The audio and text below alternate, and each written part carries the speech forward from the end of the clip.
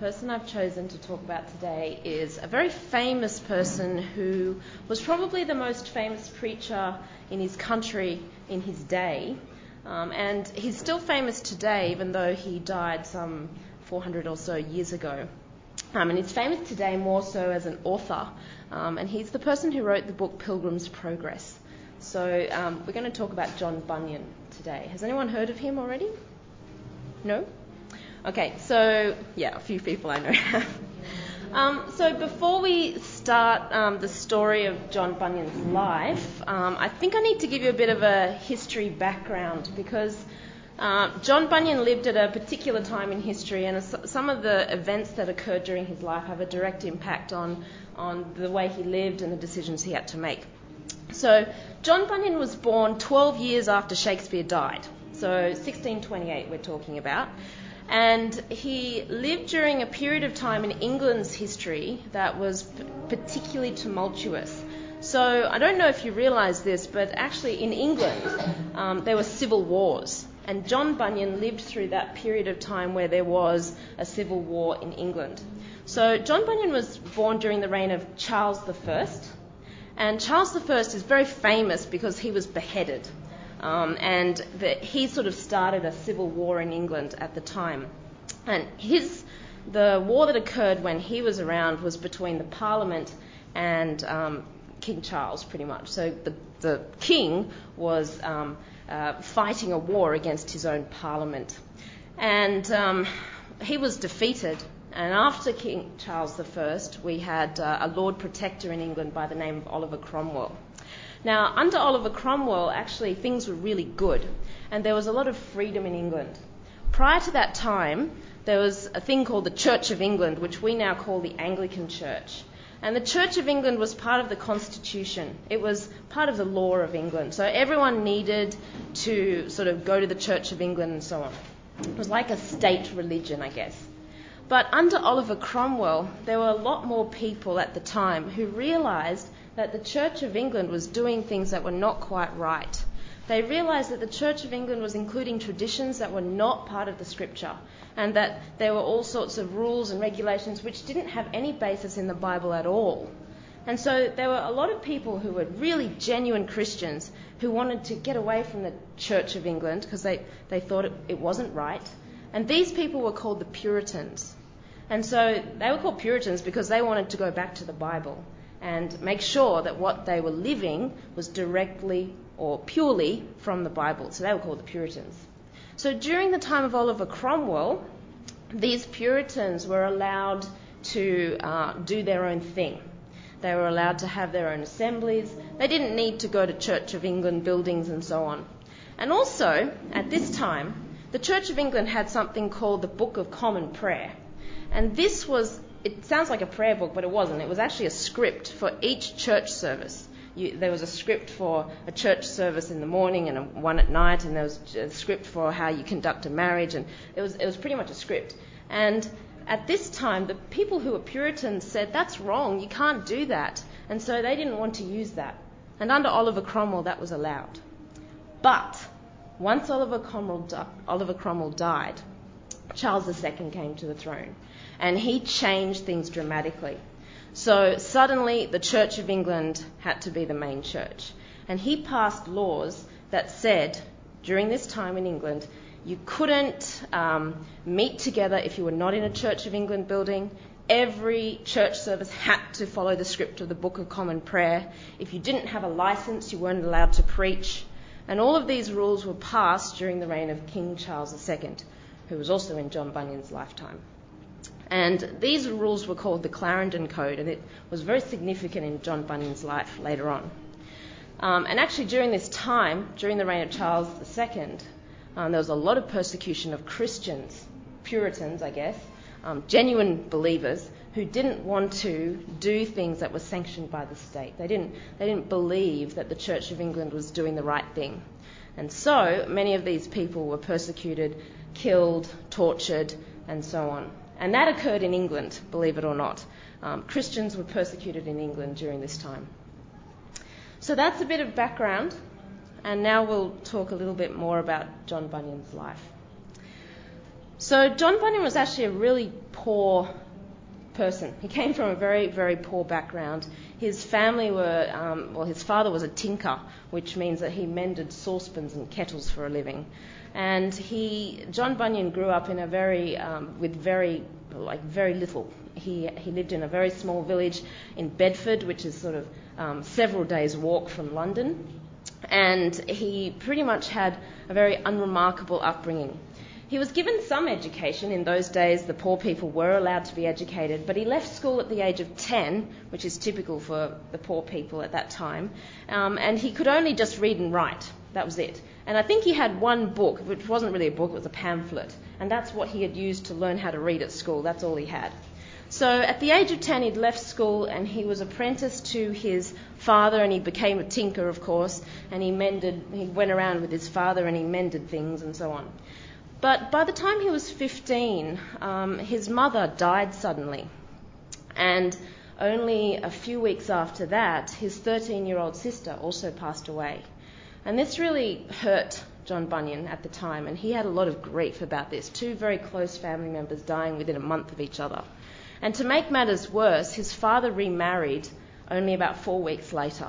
And so as a 15-year-old, just suffering from the loss of your mother, the loss of your close sister, and then having a stepmother in your house, he really, really struggled at this time. And before he could even get over his grief, he was conscripted to the army to fight for the parliamentarians in that first civil war that I talked about.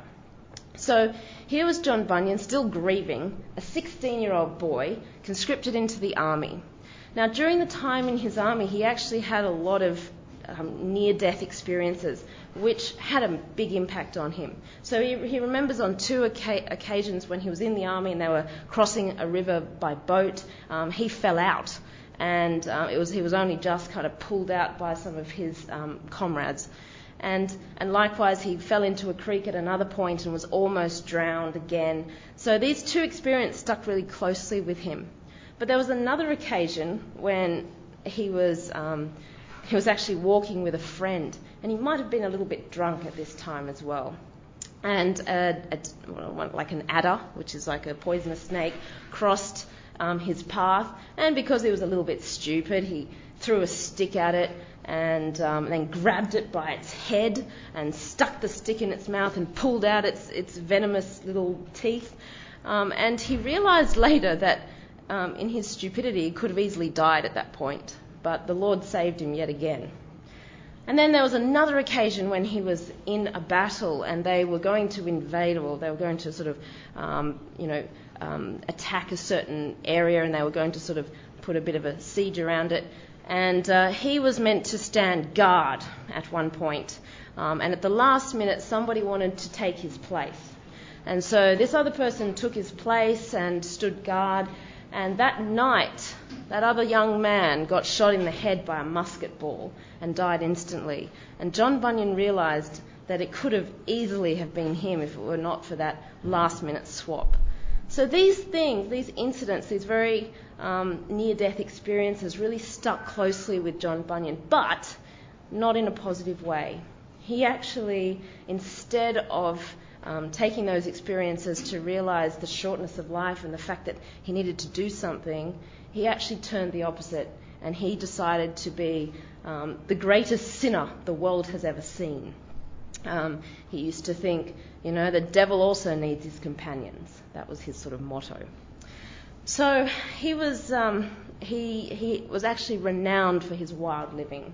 He talked about it later, in his life. He talked about how he was a ringleader amongst the youth of the time. He was known for his lying, his swearing, his drinking, his dancing, all of those things, which in those days were seen as complete blasphemy against God. Now, you've got to remember, in these days, if you swore or blasphemed in a public place, you could be arrested or fined. So these was quite serious things that he was doing. Like, we don't think that's that serious these days, but in those days it was taken very seriously. Let alone, he used to do things like he used to gamble on a Sunday, which in the 1600s was unheard of. Like, this was really turning your back on God. So that was John Bunyan's life. And so as a result of all those early experiences, the grief, the loss, the the difficulties in war and his near-death experiences, he actually became worse than ever before. However, when he was 21, he got married. And he married a woman who there's no record of her at all. She was so poor. In fact, she was an orphan. So the records are not there. And we don't even know her name. And she was so dirt poor that all she had to bring to the marriage was 2 books. And these 2 books were the inheritance that her father had left her. And so these 2 books became John Bunyan and his wife's prized possessions. They were so poor that they actually had to share a dish and a spoon, which is significant because he was a tinker. He fixed dishes, but yet he didn't have one for him and one for his wife. They had to share a dish. So they were dirt poor, and these 2 books were really special to him. And through looking at these 2 books, he actually learnt to read again. He'd forgotten, he'd left school at the age of 10. And with these 2 books, he started to read again. But the 2 books that he had were actually written by Puritans. They were books about righteousness and things like this. And so as he started to read these books, something awoke in him, and he sort of realised that he needed to change his ways. Even as a married man, he had a reputation for his wild living. And these 2 books started a chain of events that gradually changed him. Now, through these 2 books, he actually decided that he would start attending church regularly. But he didn't really understand. He just kind of went to church, and he saw it as a superstitious thing. So by going, he thought he would get some form of blessing by venerating the clergy. He thought that would sort of give him some sort of favour in God's eyes. But he didn't understand that the minute he left church and started drinking again, he didn't sort of see a connection. He literally just went to church as a sort of a superstitious act. And at this time also, although he had a Bible, because everyone in the military was given a Bible, he didn't really know what to do with it. He didn't sort of look at it, and he didn't understand anything that was written in there. One day, as he was working as a tinker, and he used to travel on foot to various villages, and he would set up in the town square. One day when he was setting up in a town square and waiting for people to come, he was going off about something and swearing and carrying on at somebody or other.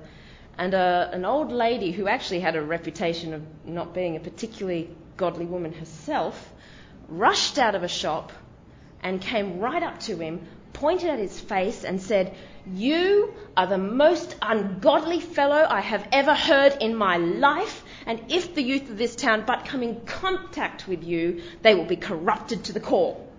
And then she walked off.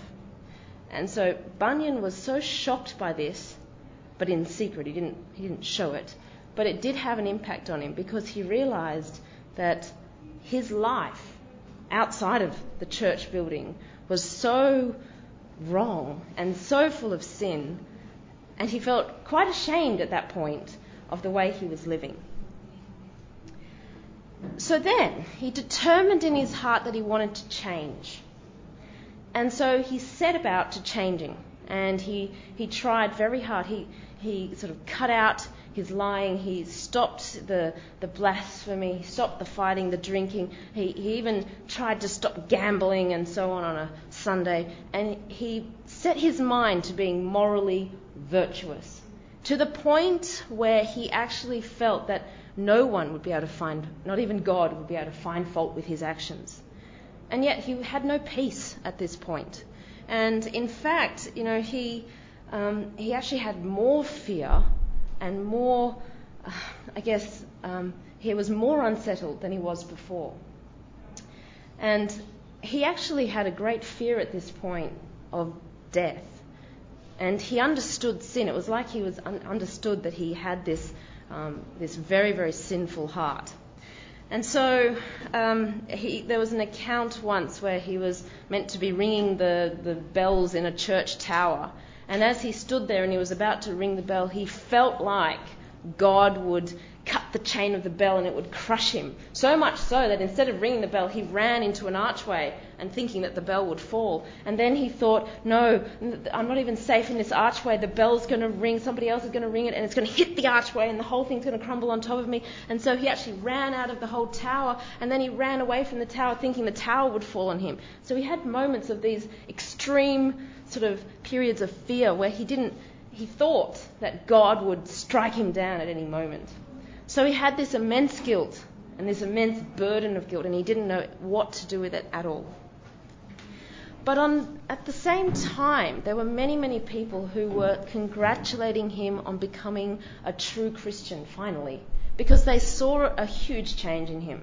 You know, previously he had a reputation for just being the worst of the worst, and now he was attending church and he was actually sort of acting in a very righteous way. And so people actually said to him, you know, you've changed. What a transformation.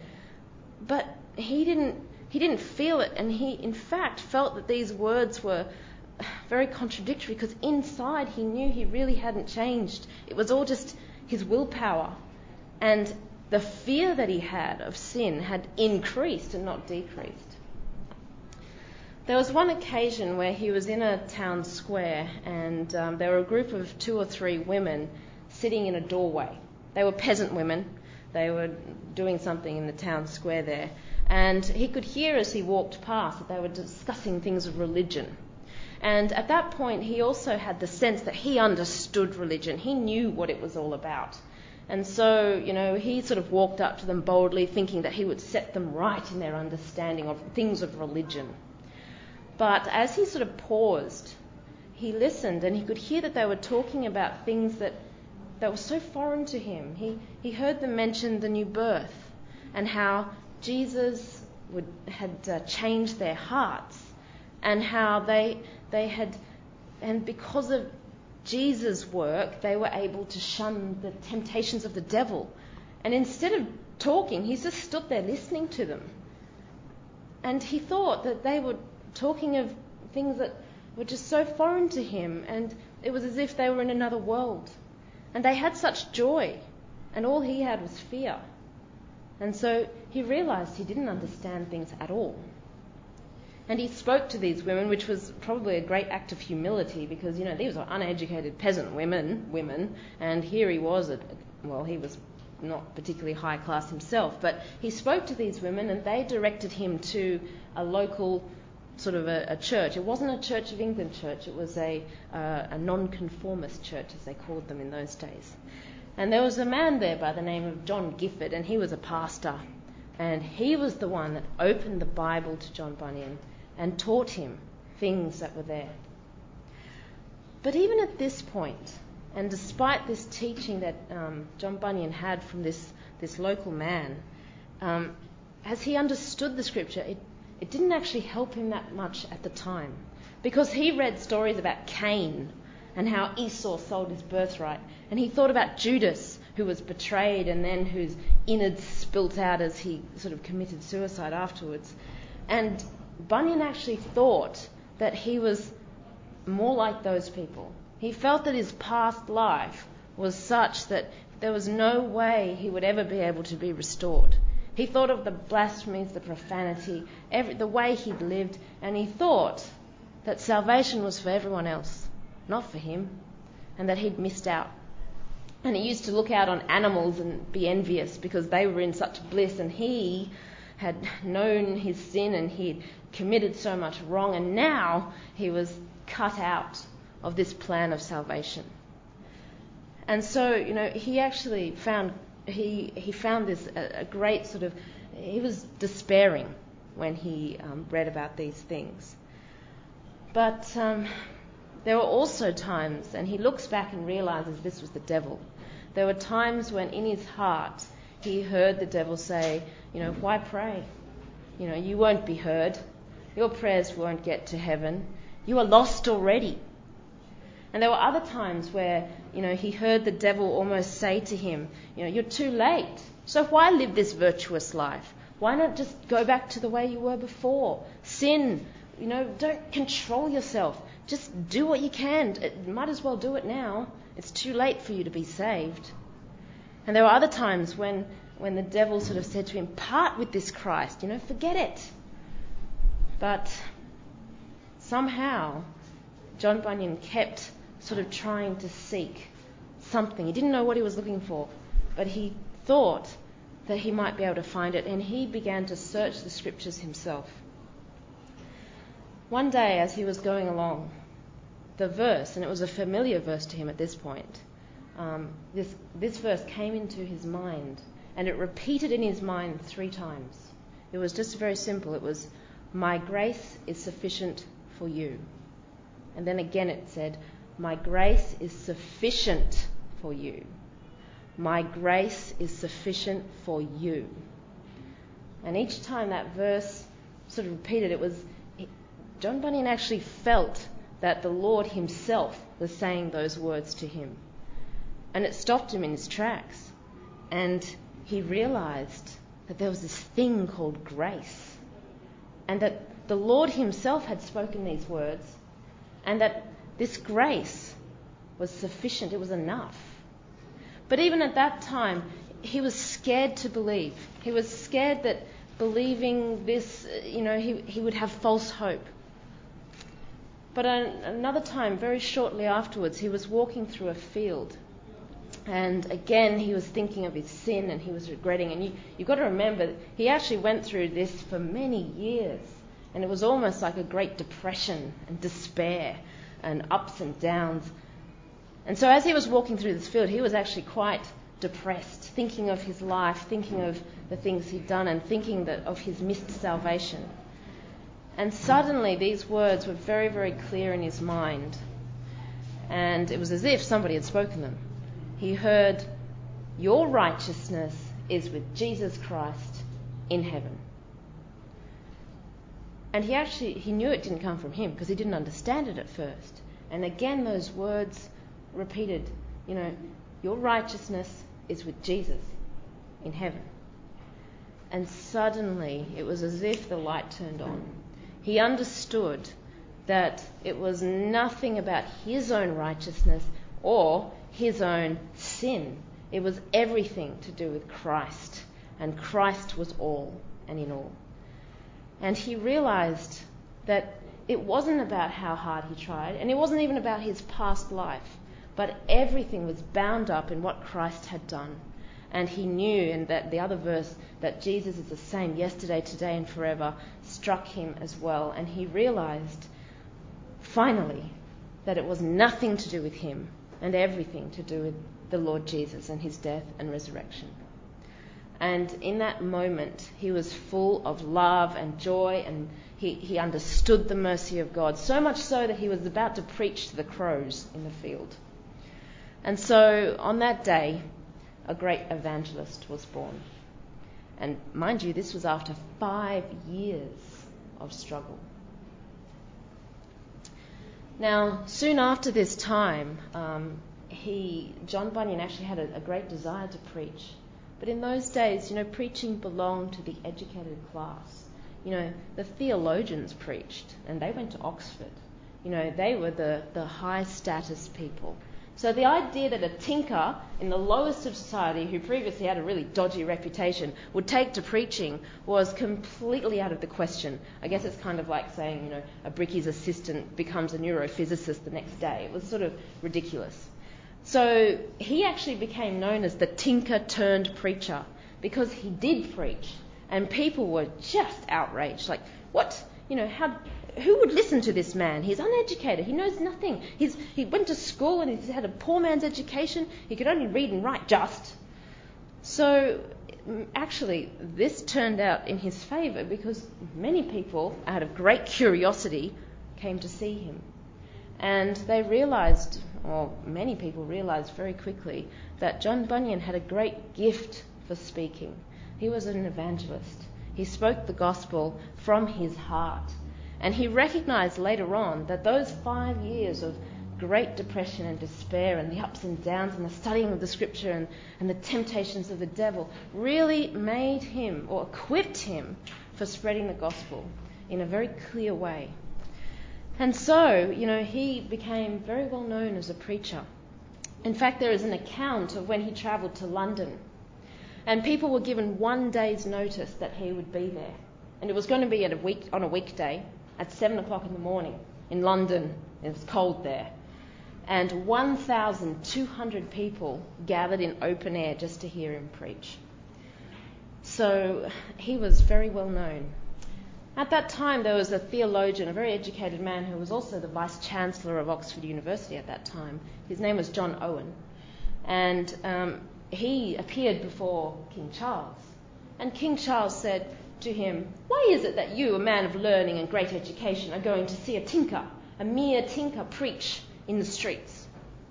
And John Owen famously said, "Sire, I would willingly exchange all my learning for that tinker's power of touching men's hearts."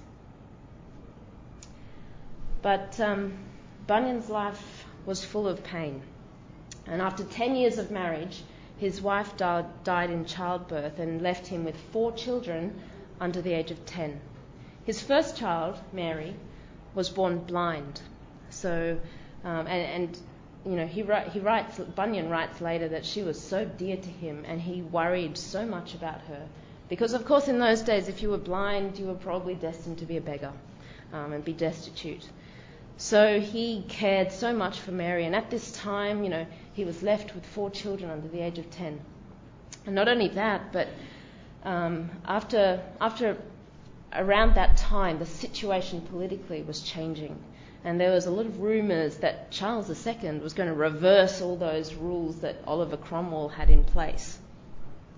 After about a year from his wife's death, Bunyan remarried. And he married a woman who we do know her name. Her name was Elizabeth Bunyan. And I'll talk more about her later because her story is incredible as well. Now, just at this time, so you imagine he's just married again. He has 4 children. The eldest is blind. And the political situation reverses. And there is rumours that this Clarendon Code, which was the rules about you cannot preach without a licence. In fact, there was another rule that you couldn't preach to more than 5 people outside a Church of England building. So you couldn't assemble people together at all. So there's your open-air preaching is gone. There are all those non-conformist churches who weren't in proper Church of England buildings. All of them were sort of now illegal. You had to use the Book of Common Prayer. You were not allowed to depart from that. And there were constables checking up on you. It was illegal to do so. So all of this had dramatically changed. And at this particular time, Bunyan was due to preach at a farm. And he was going there, and he travelled there and so on, and many people gathered, and one of the people there said, "Brother, is this wise? Maybe we should postpone this gathering. These laws, they've just come into being. Maybe we could just wait until things settle down." And Bunyan said, "No, brother, our cause is good. We are here to preach God's word, and we must not be ashamed of the gospel." But of course, Bunyan, being a very famous preacher, was watched. And there were people who followed him right to that farm and just waited for him to stand up and preach, knowing that he had no license. And of course, when he stood up and he preached, midway through the sermon, the constables stormed into this barn and arrested him. And Bunyan went willingly, and he called out to his congregation there, and he said, "It is a mercy of God to suffer for doing good." And then he was brought before the judge, and the judge said to him, "Your calling is to be a tinker, not a preacher." Bunyan answered, "My calling is to do both." And the judge said, "Well, you must stop preaching. It is illegal. And if you stop preaching, I will not imprison you." And Bunyan said, "I shall not stop preaching God's word as he has commanded." And so the judge changed tact and said to Bunyan, "Do you love your children?" And Bunyan's famous answer to this was, "I do, sir, so very dearly. But in comparison to my Jesus, I do not love them at all." And so the judge committed him into prison, and he was taken into prison. And he was at that time sentenced to 3 months' imprisonment in the Bedford jail, the local jail. Now, over and over again, the authorities appeared to him and said, all you need to do is sign here that you will not preach. You will not preach again. And then we'll let you go. We'll just open the door and you can go. And you can be reunited with your family. And this was a great temptation to Bunyan at that time, because he had a new wife. He had 4 children under 10. His eldest was so dear to him. And by living away, by being imprisoned, he was pretty much, as he put it, pulling down the roof of his house upon his family. Of course, he was suffering alone in the cell, but they were suffering more. They had no income at all. They were destitute, reliant on people's charity. And this poor woman, Elizabeth, had 4 stepchildren to care for with nothing. But Bunyan didn't relent. And although it was a great temptation, he never signed. And he said that he could not deal for the rest of his life with a butchered conscience against God. And at that time, he had great fear for his family, and he actually took to making shoelaces. And he would feed the shoelaces out the cell window to his children, who would run off and sell them in the markets. And that's how they lived, by selling shoelaces that he made in the cell. But at that time, the Lord gave Bunyan a verse which he clung on to for the whole of his time there. And it was from Jeremiah. And it said, "Leave your fatherless children. I will keep them alive, and let your widows trust in me." And so those simple words, Bunyan clung on to that. And he certainly needed to cling on to that, because that 3-month sentence, when those 3 months were up, he was not released.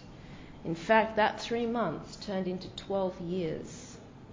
And at that time, he was hearing news of people being executed, people who'd done the same thing, preached without a license.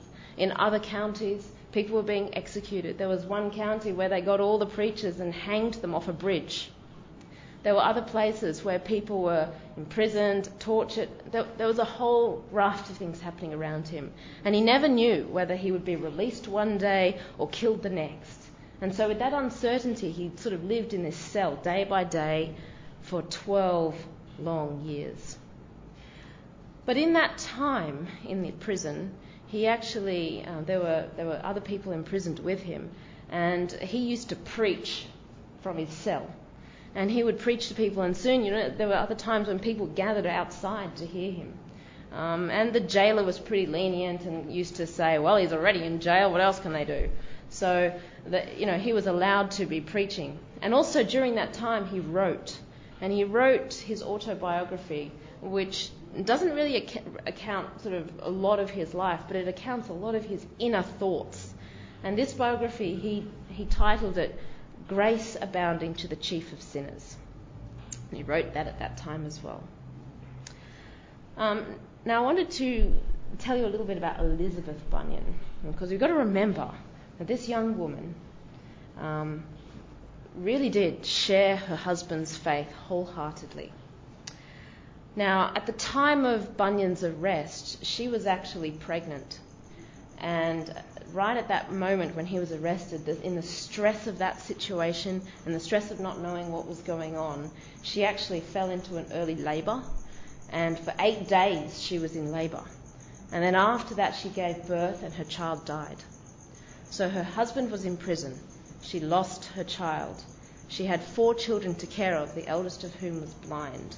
And she was totally destitute. She had nothing. And yet she encouraged her husband to stand firm, and she didn't want him ever to sign on that dotted line to say he would preach, and encouraged him not to do so. She actually, the reason we know quite a bit about her is, amazingly, now you've got to remember, she was a peasant woman. She was poor. And this is more amazing when we remember the times and remember that she was this poor. She actually she decided to petition the authorities at the time. It had been a year since Bunyan was imprisoned, and she decided to actually go to the authorities and petition them to release Bunyan. So on her own, I don't know if she went on her own, but she appeared before the judges on her own. She travelled all the way into London, many, many day journey, probably on foot.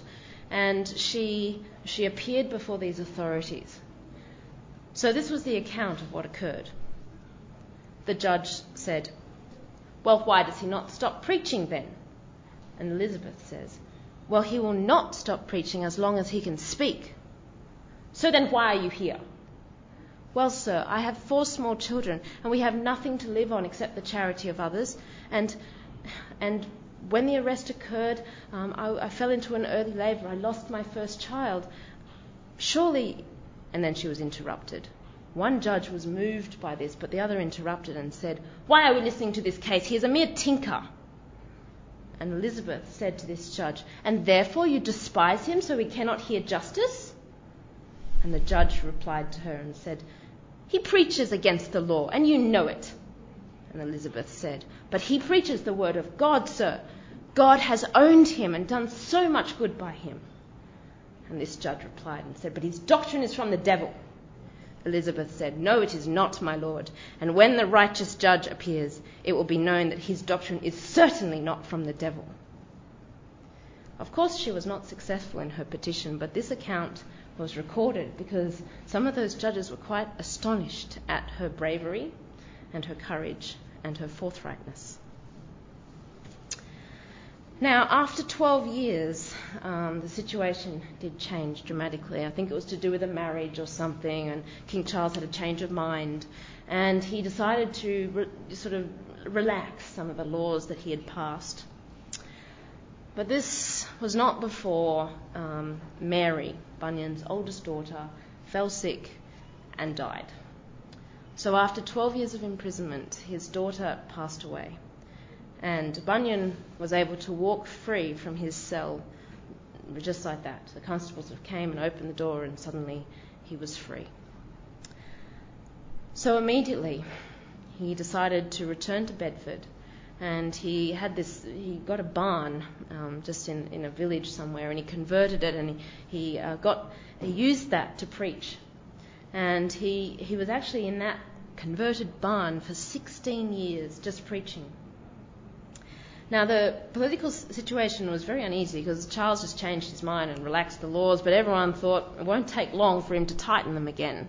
And sure enough, within only about 2 years or so, 2 or 3 years, things changed again, and all those laws were back in place.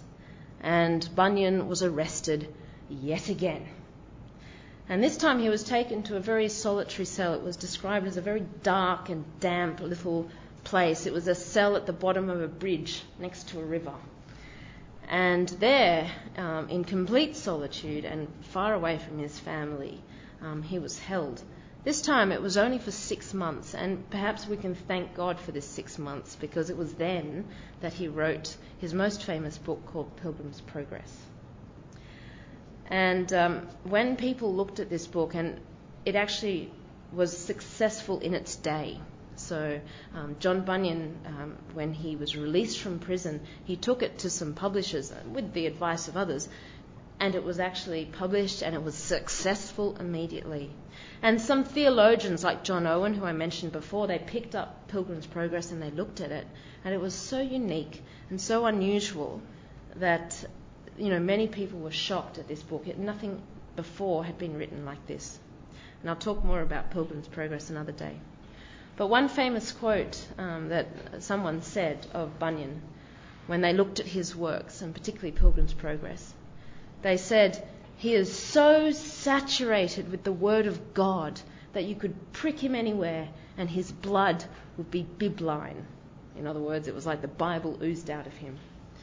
And those years of imprisonment, what he had with him all that time was his Bible. And he was so immersed in the Word of God that when you read his work, you can really see it. Now, after 6 months, of course, he was released.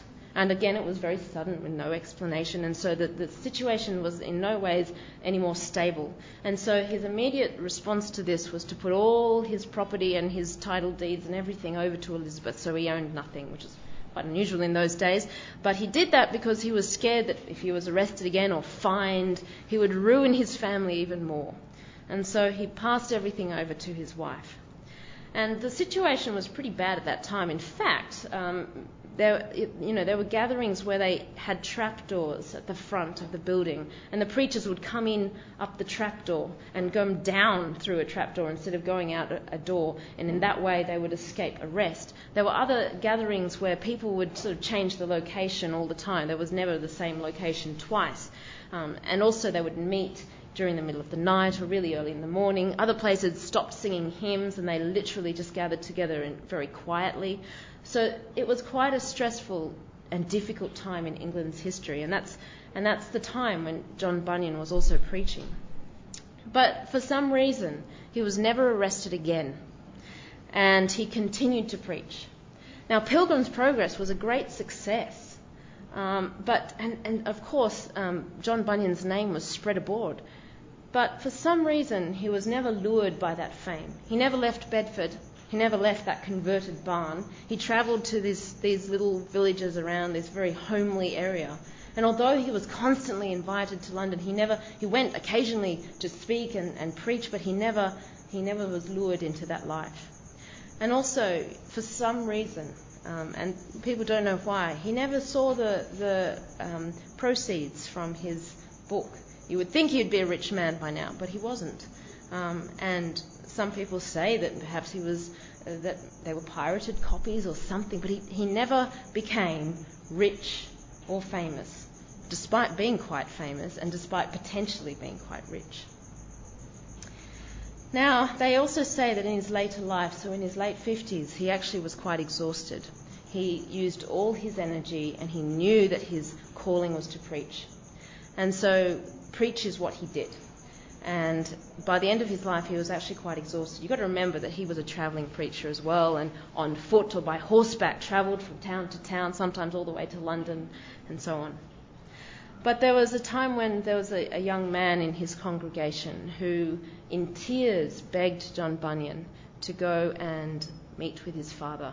This young man his father had threatened to disown him, didn't want anything to do with him, and this young man thought of anyone, perhaps John Bunyan, could talk to the father and make that reconciliation between father and son. And of course, Bunyan decided that he would do it. He wasn't a very well man at this time, but it didn't slow him down. And so he travelled on horseback all the way to London to meet with this young man's father. And he also preached in London. And when he was, talking to this young man's father, this father was so moved by John Bunyan that he wanted reconciliation and he wanted it immediately.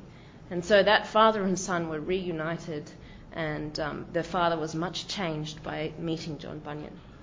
And also he preached in London, and many, many people were saved through his preaching. On the way back, he was caught in a rainstorm, and he was saturated through, because of course he was riding on horseback. And he was not a well man at that time, and he couldn't continue riding. So he pulled into someone he knew who lived on the outskirts of London, and he stumbled into their home. And of course this man who knew John Bunyan sort of put him up for the night. But Bunyan became sicker, and he wasn't getting any better. And after a few days, they decided that they'd better send word to the family. And of course, they're on the outskirts of London, so it was a several-day journey yet.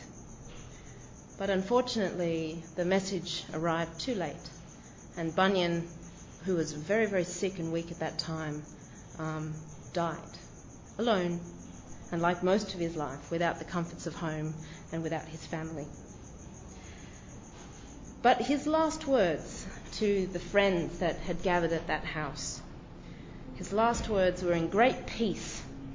And he said, amongst many things, he said to them, "Weep not for me, but for yourselves, because I go to the Father of our Lord Jesus Christ, who will in no doubt receive me, a sinner." And so John Bunyan, who was probably a great preacher at that time, died in peace on the outskirts of London. And just like his main character in Pilgrim's Progress, he crossed on solid ground and walked through the gates of the celestial city.